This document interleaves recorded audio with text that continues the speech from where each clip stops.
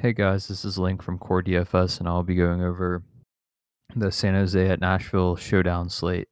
Starting off on the San Jose line or San Jose side, Evander Kane will be returning. It's unknown what line he'll be on. Probably the second line. Bergman gets moved down to the third line, but regardless of where Kane is, I don't like him.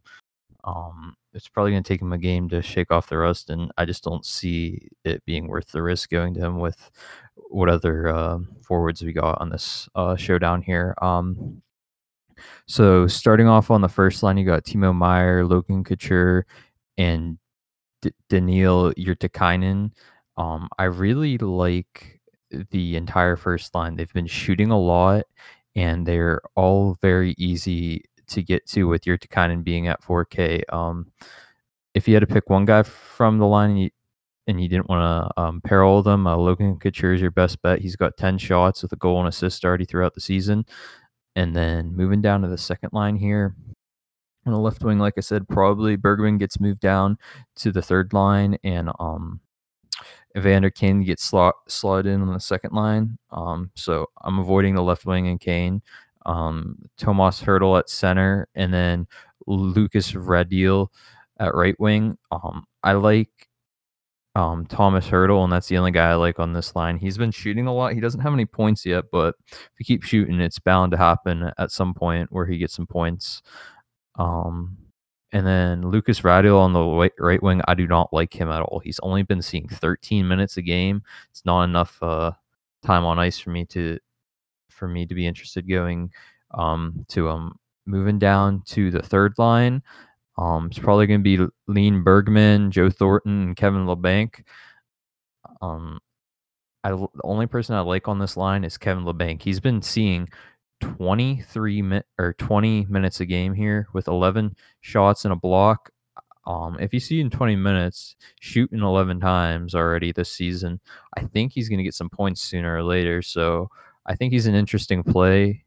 At 5,800. He's on the third line, so I think people may overlook him. And then fourth line, regardless who's there, I don't have any interest. They've only been seeing like 12 minutes a game, and they're not shooting at all, really. So moving down to the defensive pairings here, Marc-Edouard Vlasic and Brent Burns.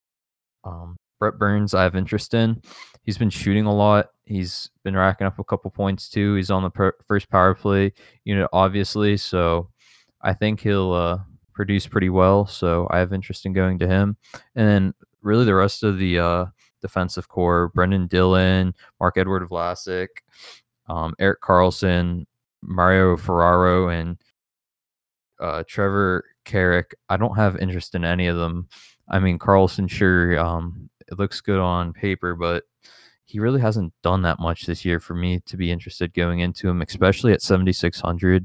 On this, I like better defenseman more on the Nashville side. So, and then going down to goaltender for San Jose, I don't like Martin Jones at all. He has not looked good all this season. He's been giving up quite a bit of goals. He got pulled, I believe, one game. So yeah, I just don't have any interest in him at all. And then we move over to the Nashville side. You got Craig Smith, Ryan Johansson, and Victor Arvidsson on the first line here. At center, I'd say avoid Johansson at all costs. He's not looked good at all the first few games, and he's really not been shooting the puck at all. Craig Smith, I'd also avoid. He's only been seeing 15 minutes a game, really about the same story as Johansson. And then if you want to play anyone on this first line, it'd be Victor Arvidsson. He's priced up, though, at 10,600. So I think it's going to be tough to get to him. He does have 9 shots and 2 goals on the season. So if you want to take your chances there, you can. But I think he's a little too expensive compared to some guys on the second line here. Philip Forsberg, Matt Duchene, and Mikhail Granlund fill out the second line here.